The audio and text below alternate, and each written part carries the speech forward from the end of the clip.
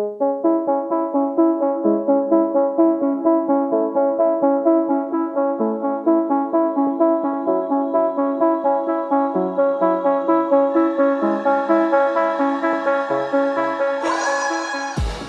and welcome to the Blackout Podcast, where I get to talk to amazing people that do amazing things. And today I have Megan. Wait, your thing has fucking Reed in the name. One of your, one of your handles Did you is like, just clue that in? Anyway, I have Megan Reed on the show today. Thank you so much for coming on. Hi. Well, thank you for having me. Well, so yeah, you do like music, you do modeling, and now you're starting this whole show. Lots to break down. Let's start with music, because that's kind of how I really knew about you. That's my roots. I mean, like, I always come back to music, even when I run out of my millions of projects to do. Everything at my like core is music. How did that start for you? That's kind of like a long-winded. It's a weird story because like none of my family's musical at all. I have like distant family, like my great uncle once removed or something like that. Like the distant family who is musical. Just I think one person. Oh. But for me, I was like the quiet kid who just played guitar, and then I just like. I don't know how I picked it up. It was just music came and found me. I'd always sang. I'd always been writing. I was, being the quiet kid, I would always be in the back, like, writing stories and writing poetry and whatnot since I was really, really young. I hated being the center of attention unless I was singing. I was just a very nervous kid. I had really high anxiety. Like, I even had stage fright until I was, like well into my adult years, and I had to, like, get over it and stuff, but I hated being center of attention unless I was singing. And when I was singing and making music and performing, like, even coming on here is like, I had to like mellow out a little bit before I came out here, Everybody knows what I do. But usually when I'm like, if I'm not performing, it's just like nerve-wracking because I get so into this zone when I'm making music, whether it's playing guitar, whether it's singing, or whether it's performing in any aspect. I just get into like everything that's here just doesn't exist anymore. Yeah. Wow, that's an interesting way to look at it, because like, so are you saying that when you sing, because you're so into the music, it's not like the anxiety goes away, you just don't notice it? Kind of, yeah. It's kind of like that. It's like, I don't know. It feels, the physical feeling of it is like if somebody put a bubble around my head. And you know how in like the Peanuts show, when you hear the parents talk, it's like wah, wah, wah, wah, wah. When I'm making music and I'm in the studio or I'm on stage or anything like that, like it feels like all of a sudden there's this force field and everything around me just sounds like wah, wah, wah, wah, wah. And I'm just focused on making music, just focused on doing whatever I'm doing. So, what kind of music did you grow up listening to? Well, a lot of my a lot of my family is very redneck, so hard rock, classic rock, country. And then I got into like a hip hop phase because I had friends who were like very, very like into like rap and like hood kind of stuff. And then I got to high school, and being like the quiet outcast kid, I obviously became the emo kid. So I listened to metal, which is like, I'm going back to my roots now. I just joined a new metal band project, so that's another new thing that happened. But I was just all over the map, and everything I listened to when I was a kid reflects what I listen to now, because there's literally not a single thing that I'll be like, ew, like, I'm not one of those people that's ew country, ew jazz, ew this, ew that. There's like specific songs I might not like or might not enjoy, but I'll just change it. But there are country songs I like, there's jazz songs I like, there's R&B songs I like, there's hip hop, there's like deathcore music I like, and then there's like, that like really like gangbanger kind of stuff that I like listen to like the old school hip hop of people rapping about lives that I will never live.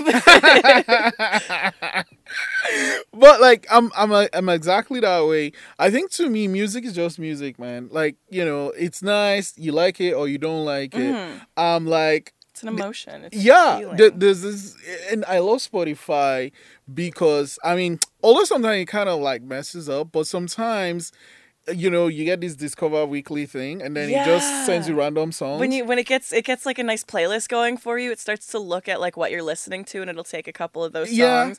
And it's funny because like lately I've been listening to everything from like her, which is like mellow R&B vibe. I love her so much. You know what? She performed on Saturday Night Live a couple of weeks ago. Oh, wicked. And I didn't even know her, and I'm like, I don't like it's. Now I you know should. her. Yeah, like I didn't know who she was and then she came and performed. Like she can sing her instrument. Like she's great. She was playing.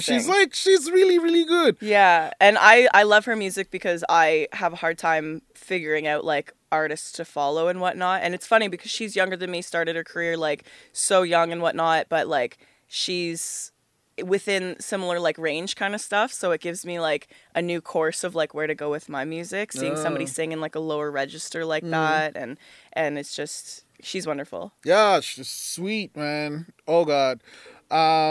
There's a song, it's not, well, it's like a DJ song, but she sings on it. It's blown. And that's the thing I was saying about Spotify. So like, you know, you kind of select songs you like, but then every once in a while throw some like random weird song, like, holy, what is that?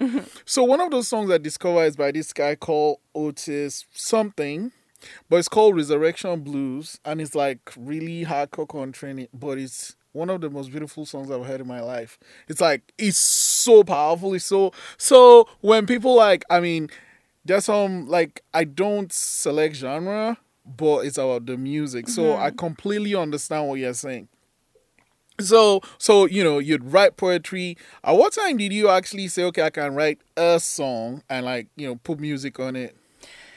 My first song was probably, I started doing like trying to like learn other songs when I was 10. I started playing guitar, and I learned to play guitar and perform guitar before I actually sang and played guitar. Like I took a break from singing for a little bit.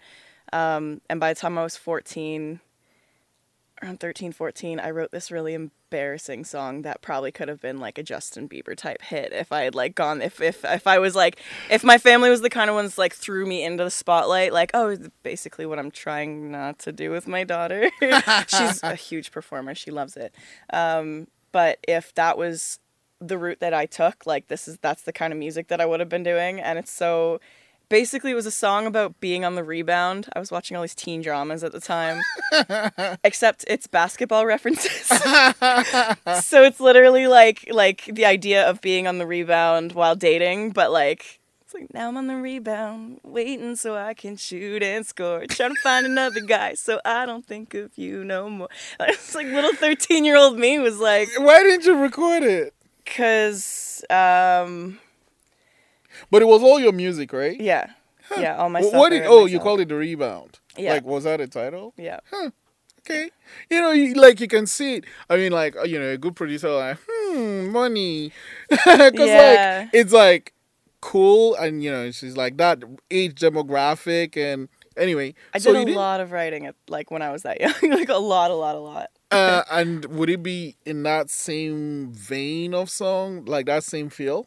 I went a very like folk pop kind of route. When I was slowly coming out of my emo phase, I went very like hipster, so a lot of Never Shout Never and like that like happy folky pop kind of stuff. So way deep in the entrails of YouTube are videos of 14 and 15-year-old me recording on an iPod Touch with my guitar, singing Coffee and Cigarettes by Never Shout Never. And that was actually how I got over my stage fright. It's like by doing those videos. But it was just like very happy poppy stuff. And then I wrote my own versions of them. So there's songs that are on the same kind of like folk pop kind of style. In the same, you know, vertical style, me on my guitar, iPod Touch kind of videos. Is it on the same channel or? I compiled a playlist. I'll send you I'll send you a link to the playlist. Yeah, I don't remember if I made it private or not. I think I did, but I went searching for all these. I searched all my weird like old YouTube names. There's like Hippogriffs, wherever that came from, and then Your City, My Town. That one came off that like I grew up in Oakville, Ontario, so it was like, to me it was a very town kind of feel, but it was a city because it was so big. So Your City, My Town kind of thing. I don't know. I thought I was deep. It is kind of deep. And also that comes from your poetry, doesn't it? Yeah. What kind of poetry would you write? I like to use a lot of imagery. I like to use a lot of imagery and double entendres. So a lot of my poetry is the kind of style where it's like you think a sentence is going to end and then like it keeps going. I don't even know how to describe it because I don't show it to anybody. Why not? I do so much already, and I need to keep something for No, myself. you know what I learned? Well, I always try to learn something every day, so I can't remember. But one of the things I learned was prolific. Yeah, there's nothing wrong with being prolific. Like, I just believe, right? If you want to try something, do it, put it out there. You're doing it for you, right? Yeah. One person might like it, 5 million might hate it. It doesnesn't matter. You just do it, and it's like it's done. Well, Like, I want to write a book eventually. Yeah, because I well- literally have a stack like this Are big you of gonna notebooks. It's gonna be in your just for handwriting, writing. or like are you gonna type it out? I don't. You know what? I never thought of that, but I handwrite everything. Like all of my songs, all my poetry, even my notes, like for project notes for my work. I will write everything, and I've got stacks on stacks of notes, notebooks, sketchbooks, everything. You should keep So, it all. Yeah. So that when you're like this big mega star and shit, you can like yeah. people auction it and stuff. I was almost thinking of making it under a pseudonym, so I'm not like, hey, everybody, look at me. I wrote a bunch of poetry and put it in a book. But like, if I do it under a pseudonym and y'all see a little book come out from a Halifax writer, it's all in handwriting. It's probably going to be me. FYI. Yeah. Cause like my handwriting sucks, so I have to type it. Same. No, No, mine just sucks, and I still write. No. No, we'll like, have to compare. I swear, like you know how doctors' handwritings are, Yeah. but like worse. That's how my handwriting is. You're It's- worse than a doctor. Yeah, it's really bad. You know what? How bad it is? Like I'd write something and then I'd be like, what was this? And I'm like not sure what I write. And like, it's when you get all those ideas, like you wake up at fucking 4 a.m, it's like, oh my God, this film is gonna change the world. And then you write it and then you wake I mean, up usually at I'm 7. still awake at 4 o'clock. And then you look at it, I'm like, what did I write? Yeah. So now I just type everything out. I have to write because like it's how I can read my messy writing. Because I think my issue is not in like illegible writing. It's more in the way that I write things because I'm so confusing. Like I'm not even fluent in my own first language, man. Like words just. Which is weird for a writer, right? Like I would get 50s, 55 at most in English class. Like I was the worst for like any sort of English, literature, any sort of classes like that. So sometimes I'll go back to notes if I'm like doing project notes and I'm like, what the fuck does that even mean? So I started working ways of like structuring my handwriting to so like my writing's a really weird mix of like handwriting, but then not handwriting and capitals and not capitals. Like some things start here and there. But I started writing as if like I'm using a voice, using an inflection. So I'll write different. There's like different sizes for different intensities, and like it'll be messier for like different types of thoughts. And I started using that in songwriting for the purpose of sight singing. So I didn't want to write everything out on a score. So if I already know how the melody goes, then I just for the timbre I write different styles of writing. So, like, you're mentioning all these musical terms. Did you, like, go to school for music, or? I went to a music-focused high school. Oh. So I didn't, like, go to, like, music school, but we had, like, a special music program. So I basically graduated high school with a music major. Yeah, because, like, I'm mentioning all this, I'm like, the fuck is she talking about? What's timbre and all this Timbre things? is, like, the way that you say things. So, like, the timbre of my voice right now is just standard flat and Timbre! metal, That's the timbre I Yeah, know. but, like, R-E. R-E, I Yeah. figured it was R-E. So you were kind of in your, how it seemed like almost everything in your life led you to be making music. Do you think so? Yeah, I've tried to give it up so many times. It's literally when they say, like, if you love something, let it go, and if it's meant to be, it'll come back to you. Mm-hmm. I have, like, I mean, we've talked about before about other things I've been through in life. My life is kind of like, and when I get to here, I get to the point where I'm just like, oh my God, like, you ever hear, there's a million variations of the song Teardrops on my guitar, and let me tell you, I've lived every version of those songs, and like I've thrown my guitar across the room and literally in the super dramatic, I'm an artist. It's just Slow happens. motion and shit. Okay. Like just not smashing it, Yeah, but like yeah. like get away from me kind of thing, and then I will literally have like a breakdown. I'm like, why did I just do that? And then I'll end up writing a song out of it. I have last time I did that was probably about 2 years ago, and I came out with, I'd been writing a lot of like R&B, hip hop, and pop kind of stuff, and then I went back to my like folk pop roots and actually wrote a song for my daughter called Little Birdie. That one I haven't recorded yet. It was like half recorded, and then some things happened with the tracks, and What I just happened want with to the like get it perfect. I had some messy producers who weren't willing to go back and like fix some certain things so it wasn't of a quality that I wanted to like release it, and they were trying to push me to release it, and I was like, no. Oh, so how does that work? Like, I don't know. So I'm an artist. I'm like, I meet a producer, and then I'm like, hey, let's make music because I like your style or whatever. That's kind of how before I would be like, I mean, usually you'd find somebody who has beats or makes beats or mixes and masters and all that, and then you'd be like, okay, what are your costs and whatnot.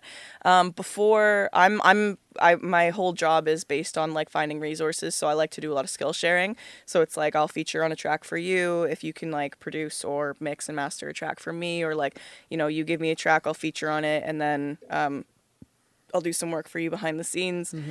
And now I've just had a lot of really interesting circumstances. So instead of getting somebody else to record my music, I'll just buy beat packs. And then just like... So like just a bunch of beats? I just skipped over like 3 levels of people working with me. So I buy a bunch of beats. Yeah, So, but like, do you now own those beats, or is it like exclusive to you? It depends. So sometimes you can get ones that are like, I don't remember what the license type is, but it's basically you can use it to like work on writing a song or use it as like a freestyle track, or like there's very limited leases. That's what they are. But I got one beat pack that was like, it was on a really good sale, and I honestly couldn't even believe it because I looked at all the licenses in the packages and everything was exclusive. And there was like 25 beats from this like really amazing producer in LA, Layered Music. And I was looking at all the licenses, and I think I got the beat pack for like $30, and I was like, these are going to be shitty beats, these are going to be terrible beats. And I looked, and I've been working my whole album on all of just these beats. Whereas I've had other beats like Promised Land, that track cost me, I won't mention numbers, but there's 3 of them. And it's not in the first, it was But is that just the beat, or just like the beat, recording, mixing, that everything? was all of the recording and stuff I do myself, and mixing and mastering I outsource. So that was just to purchase the beat. That was just to purchase it so that nobody else could use it. Well, the song sounds great. You know what? Like, it does sound great. It was such a talented Valley producer. is a funny thing though, because like this, like there are things that people pay $1,000 and it's like, what the fuck, right? But then there are things I'd pay a lot of money for, and like people are like, you're crazy. So I guess at the end of the day is what it means to you, right? I mean, for me, it's really hard to have that kind of discussion just because I don't like money. I don't understand. I think that, you know, things do have value, but I don't like the fact that we use money to replace in substitution of the level of value of things. I'm big on skill sharing. So before we started, I was talking about that Facebook group that I started. The whole point about that was, you know, we're artists, starving artist is like such a well-known quip that it's not even just like a ha-ha kind of stereotype. It's like, no, that's my career. I'm a starving artist. I'm lucky enough that I'm finally getting into a position where, you know, starving artist was the last chapter of my life. But like, it's just like I know the struggle. I know how hard it is to get out of that. So I wanted to create a space where creative professionals or individuals who are starting off in their career who like me I couldn't go to school. I don't have the brain or the focus to like go to school, get a good job, get a career, sit at a desk 9 to 5. Like I can't do that. That's why I do so many fucking things, because that's where my attention span lies. Yeah. But I wanted to create a space where people who were similar to me, who didn't want to just like live the normal expected lifestyle, and it's expensive to do that. When you want to do things the way that you want, you're going to be spending a bit of extra money. So I'm big on skill sharing, where it's like, what can I do for you that you can do for me? Can I learn from you? Can I offer you one of my services that I've, you know, put the work in to teach myself, and then you can offer one of your services that you've put the equivalent amount of work in? Yeah, we should talk after this, because I want music. Like, I need a lot of music. Yeah, so we'll definitely talk after this, but that's the whole purpose of like what I like to do in my job right now. Like I said, I'm a digital media producer, but I'm also doing some grant resourcing consultations. So I'm helping people who've applied for grants find out how to make the most of their money. Because for me, it's not about the money. It's how can we do the most amount of quality for the least amount of money? Because cheap is cheap and expensive is expensive. But if you can find the best quality for the best deal, then, you know, the money's not even the biggest part of it. It's just like, it adds another level of value to whatever you're purchasing. But, you know, at the end of the day, we are still living on a planet in a world where it's based on money. I did just start my own business, and it is based on money. I'm very aware that in order to succeed in this life, that money is a very important resource. At the end of the day, if you can't acquire a resource by skill sharing or resource trading, then you're going to have money. But that's just it. It's I don't see money as a level of inherent value. It's a replacement for a resource. It's a placeholder for a resource. Fair enough. So it's just like, here's some money, and then you'll come back to me when I have something that's of value to you, and that's how I'll get my money back. I don't know. It's something we trade. I mean, it used to be the trading to the barter system, right? Money was literally in place of the barter system. Yeah. So like, oh, if you fix my carriage wheel, I'll give you 5 loaves of bread, but I only have 2 ready for now, so here's a note that says I owe you 3 loaves of bread. And that's how money started. So there's notes, and then they became bills, and then they became money. So, I don't know. I see money as a weird thing, a very weird thing. I don't like it at all. But if you can't beat the system, then you gotta join. Someone's gonna be like, hey, man, you're making all this good music. Let's go make some money. And like, no. I'm more of like, if I make a big chunk of money, like, I don't talk about what I do as far as like charity stuff. I'm not really big on that, but I do a fair bit. You know, I'm just not going to mention what I do or how I do it, because that's like another thing I like to keep to myself, but I do a fair bit. And anytime I make a bunch of money, I almost feel guilty about it. Why? Like, you put in the work though, right? Childhood trauma. I was born and raised by one of those, like, the child support mothers, the always wanting more money mothers, the getting money from everybody else and everybody else's money is hers. I've had a job since I was 10. I've been making money since I was 10, and I don't have anything to show for it. And I was forced to work. I wasn't allowed to not have a job. So for me, it was like I was literally a money-making machine for the purpose of the maternal figure to have more money. And so for me, it's just like I have a detachment to it, because it's just like it was never mine. It wasn't of something of value that I could hold on to like save up for the future. And now I'm learning a lot of lessons of how valuable it can be now and how to like move things around and save for it. But I grew up looking at it in a different way. How does that influence, your being a mom now? Oh, it's wild. It was the scariest thing ever, because I mentioned before that like when I found out I was pregnant, I was basically on my deathbed. I like literally was like, your lung collapsed, your kidney's failing, oh, and you're 6 months pregnant. It was like that within the span of like a few hours. And then so I actually had started talking to my mom again for the first time in like probably about 4 or 5 years at that point. But she's just not all there. She was way worse off than I was. Like her father was like incredibly physically abusive to her. And she was to me, but like he was way worse to her. That's, no excuse to be a terrible parent, but like it was just a matter of like I couldn't trust any of her advice. And so for me as a mom, it was more like any time that I felt any type of way that I didn't like, I don't want my daughter feeling that way. So like I grew up with a lot of body dysmorphia issues and like, not accepting myself for who I am. So after Bailey existed, it's just more like I can't show her that, because I ended up that way because my mother projected those feelings onto me. So like why would I do the same knowing that made me feel like crap? So like I went to see my daughter last weekend, and she was looking in the mirror saying, I'm a winner, I'm a winner, I'm a winner. I try not to say, I always tell her she's beautiful, but I try not to as much, because it's more like, I try to say you're a boss. I got her to say I'm a boss babe after I'm a winner. Her aunt taught her I'm a winner, but I added I'm a boss. So she's a winner and she's a boss and she's going to be confident. And like, the whole motherhood thing is like, I can't let the way that my mother was run how I'm going to be a mother. I can just be the best mother that I think I should be. I just, do whatever I can to make my daughter this like powerful creature. So you said you don't, mention beautiful, but you're a model also.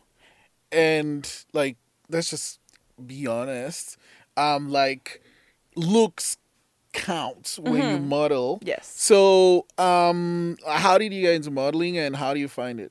So I got into modeling a couple years ago. I'm with Sully Productions, and bless Sully, she is a wonderful force to be reckoned with. She is like an idol for modeling, especially for somebody who's like, that was not one of my directions, is to go into modeling. My great grandmother always said that I could be a model, But I was like, certain image issues. I was like, no.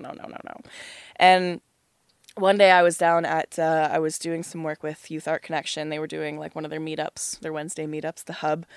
And Soli was there doing a runway workshop. And I had something going on where I had to leave abruptly. And that's like one of those meetups where you don't really, you say goodbye to everybody before you like, hey, sorry, I have to pop out, guys. Like, nice to see everybody. I didn't do that. I got up and I left. And about a week later, I saw her at my work. So I was a server at a burger restaurant. And she's like this tall, skinny little thing just munching. She loves burgers. It's hilarious for like such a small human. She loves food and it's so endearing. And she was there, just eating the burgers. And I was like, saw her and I was like, I am so sorry I had to leave. I just want you to know that like I loved what you were saying. And I apologize that I have to leave so abruptly. But, like I'm actually, it's kind of nice that you stopped in so I could say that. Like I didn't mean to leave. But I'm sure the rest of what you had to say was great. And she's like, actually, I wanted to talk to you about that. And I was like, oh shit, here we go.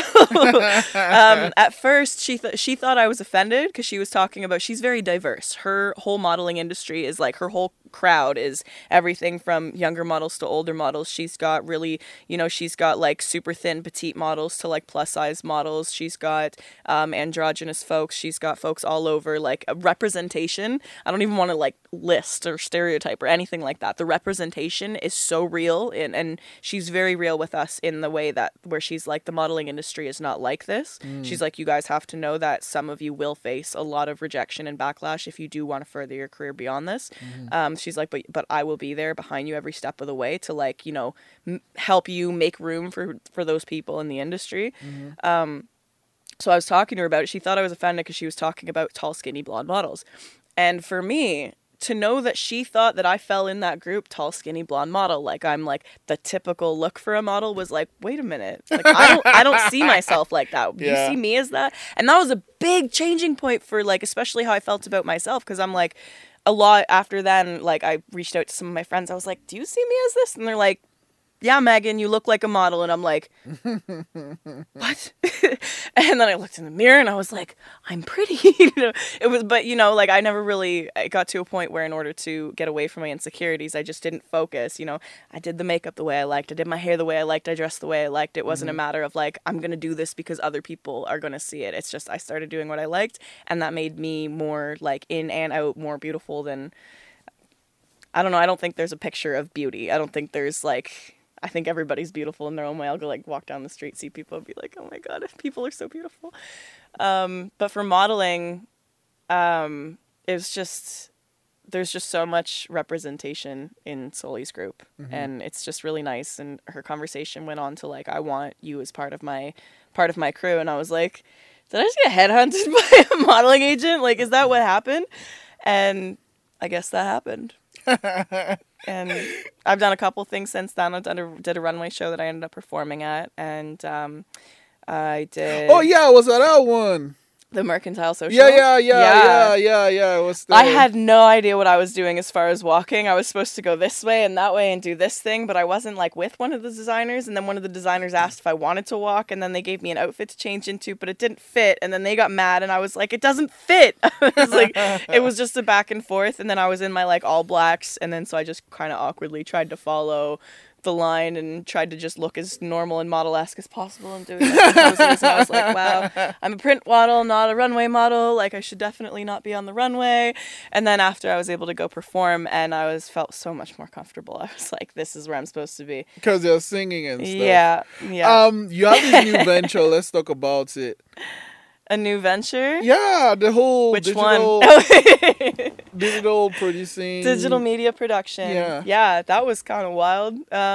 So I have been doing some like, I've always worked around like cameras and with media stuff, a little behind the scenes. I have a film mentor, Fateh Ahmed, who he like does a bunch of work for CBC and stuff. And he's always included me as like PA and coaching behind the scenes. So I've gone onto sets with him and coached people on how to like look comfortable in front of the camera, which is ironic because I'm a big bag of anxious beans. And so I'm able to tell other people how to do it, but controlling it myself is like, whew, okay, I'm here. So getting into the scene that way, and then my dad's a photographer for the military, so like I've always been around cameras and stuff, and it just kind of like all pieced together. While I was studying music in school, I was also studying videography, and I ended up doing a music video at the NSCC Film Studies class when I was in a band when I first moved here.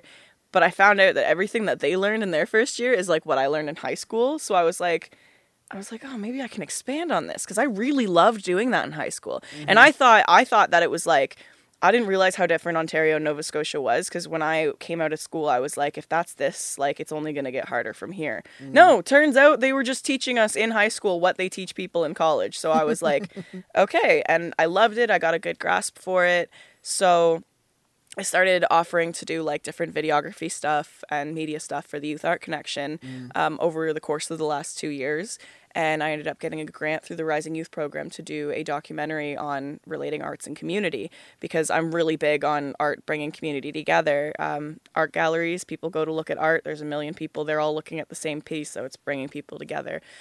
Culture itself is the existence of art within a community. You know, different cultures represent by different styles of arts. We all go to shows together. That is a community. Most people's friends group are like the groups of people you would go see a live concert with. I'm a big advocate for using art to bring together community. So I ended up doing that, and then I did more like photography and like short stints of video here and there for the Youth Art Connection. And all of a sudden during the summer, he asked me if I wanted to do the National Accessibility Week, do some like reporting, watch some online conferences talking about different things related to disability, and then editing my own little vlog style clip after, and then sending it off. And that was really fun. So I was super nervous the entire time. I was like, I have no idea what I'm doing. But I continued. Anyways, I did it, and it was super fun. And National Accessibility Week was run by Reachability, who they really enjoyed all of the people who were reporting. So they brought me back for another thing. They did an online course called Digital Matters, which is what the showcase is at the end of this week here. And there was a bunch of us that applied, and 7 of us got chosen as like artists with disabilities. I deal with complex post-traumatic stress disorder. And so I was one of the 7 people. And they taught us how to like do our own thing with business. And one of the things with PTSD is I have memory lapses all the time. People think it's because I smoke so much weed, and I'm like, that's my excuse. At least if I don't feel like explaining that I've got, like trauma brain, I'm just like, sorry, man, I just smoked a lot of weed. I don't remember what my application was. So when I submitted my project, like refinement, they were like, oh, this isn't what you put on your application. And I'm like, oh yeah, I just decided to pivot, I'm going in a different direction, and I had no idea what I was doing. But it looks super cool now, and I'm launching my first ever YouTube series now. So what's the series gonna be about? It's called Alternate Regality. It's about, I want to touch on the inner side of creative professionals. So my first episode is with Jaden Austin. He's a young rapper. But we talked a little bit about music he's releasing, but not really. It's just more of like what inspired him to get there, what built his foundation of his music career. It shows like the way people think. I want to get people talking about their like feelings and their emotions, because everything's so static these days. And I'm a very emotional person. I'm a feeler, and to some people, they're just like uncomfortable with that. But I feel like we're moving into a time where it's more important for us to be able to feel, for us to be able to express our emotions. Because what happens when you can't express your emotions is you end up with very angry people. And I'm not down with that. So I wanted to start a project where I get people talking about their emotions, not in like a therapist client kind of way, but more in like we're having a casual conversation and it's totally okay for you to open up to me right now. Like that kind of thing. Very similar to what we're doing here. Yeah, very, very similar. Maybe we'll cross platforms one day. I'll have you on my show. I don't know. But yeah, reach out.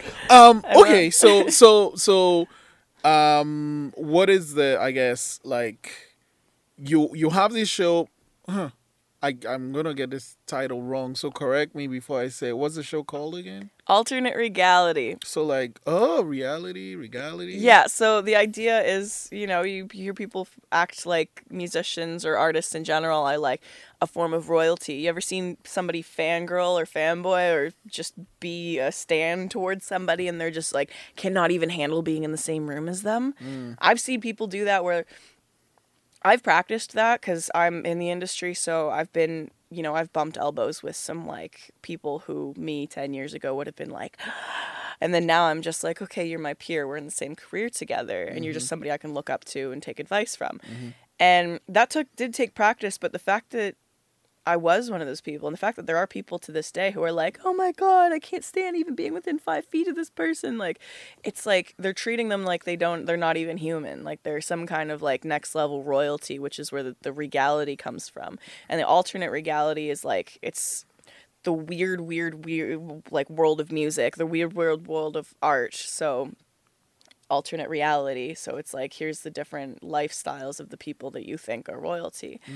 And I mean, that's not to say people necessarily inherently think of them as royalty, but the level of love and the level of hate is like the same, when we're following the royal family or we're following celebrities or we're following people like that. Even if it's local, homegrown, hometown heroes, people still treat them like they're otherworldly. I've had people come up to me and they're like, oh my God, you're Megan Reid. And then they're just like, I'm like, I'm not even famous, bro. I'm like, I quit my job at a coffee shop a month ago. Like, what do you mean? Just chill. Okay, so you do music, you do modeling, you're working on this show, you have Bridge happening, and then you did all this even though you're dealing with a lot of things, like with your mental health. Say someone is watching, listening out there, what would you want that person to know? Persist. Just persist. Resources are going to be your best friend. Find ways to distract yourself. CPTSD is like, I have like one of the higher forms of it. So I used to deal with like flashbacks happening at any point, or like my triggers wouldn't be like, oh, you see this thing that's very similar to the environment you were in. Like, it's not those kind of triggers. It's like I could see a painting that was similar to a painting that was in the room of, one of the situations I was in. I'll call it the event because it was like a 6-month-long thing of turmoil. But I had such sensitive triggers that I had to figure out how to get around that. So when I'm talking about emotions and stuff, a lot of people treated me like they didn't realize that there was something actually inherently wrong with my brain. They just treated me like I was being emotional or like a drama queen or like this and that. And I'm like, no, guys, I'm like suffering from self-induced brain damage here. Like, that's what PTSD is. And so anybody who's suffering from similar things where they're just like, if somebody says get over it, you don't have to get over it. You don't have to squish it deep down inside. You just have to persist. And that's the only thing. And however you can do that, one of the best pieces of advice I saw on like a Facebook meme or whatever, it was like, if you're having a hard time getting out of bed to eat, because you are thinking of the effort, you're putting into making a meal. You don't have to go make a meal. I had 4 different jars of snack stuff in a container last night because I did not feel like making dinner. And they're like, if you want to make a turkey sandwich, eat the bread, eat the turkey, and then throw some mustard in your mouth after if you feel like it. As long as you get it done, just persist.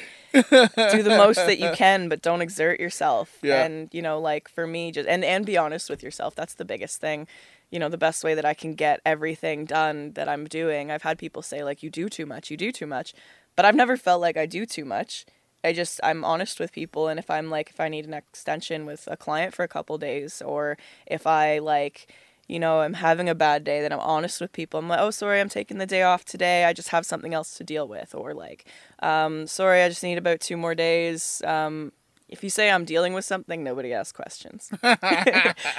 So, because then they'll say, what are you dealing with? And then you can just make up this really gory, gruesome story. So, sorry, I stubbed my toe and my toenail's falling off. They don't need to realize that I just haven't been able to get out of bed and haven't showered in 2 days. They just, you say I'm dealing with something. Yeah. But the only thing about that is you can't use that as an excuse every time.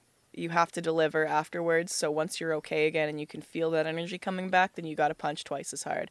Because when you deal with the mental illness, we're always punching twice as hard. But if we continue to do that, that makes us stronger than anybody else.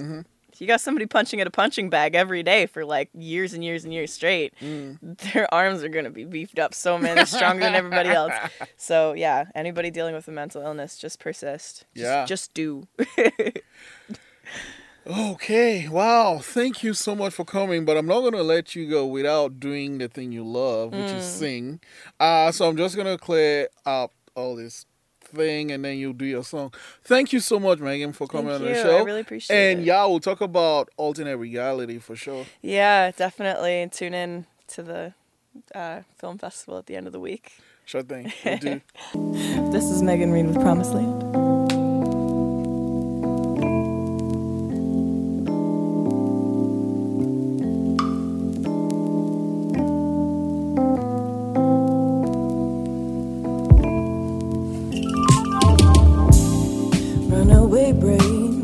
Like a runaway train.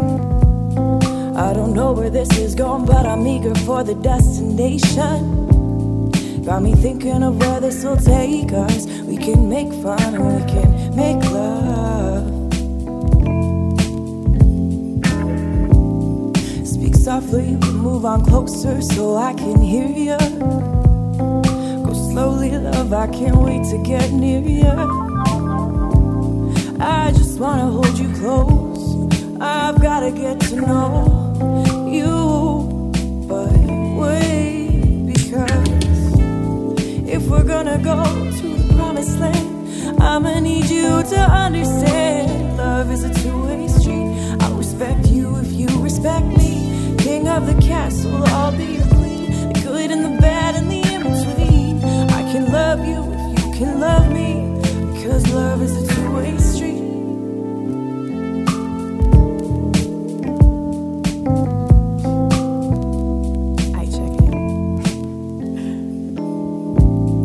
I don't care if you've got money, I can make my own.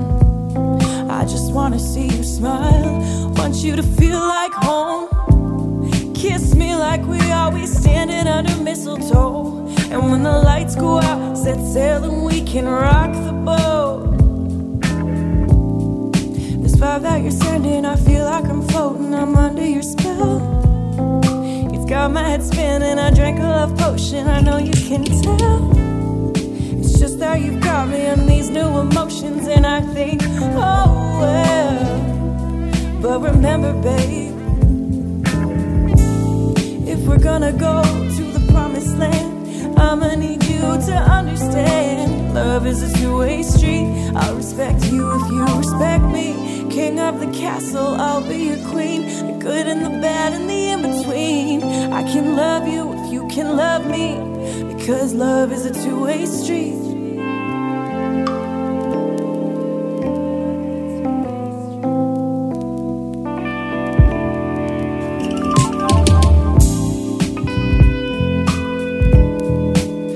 Adam Fancy on the guitar, DK on the track, Megan Reed on the words.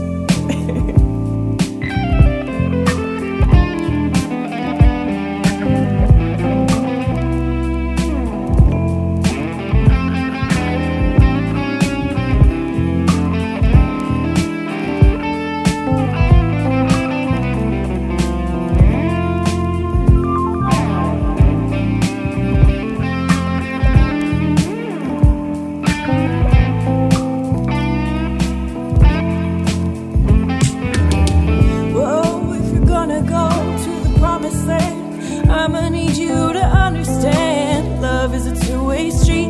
I'll respect you if you respect me. King of the castle, I'll be your queen. The good and the bad and the in-between. I can love you if you can love me. Because love is a two-way street.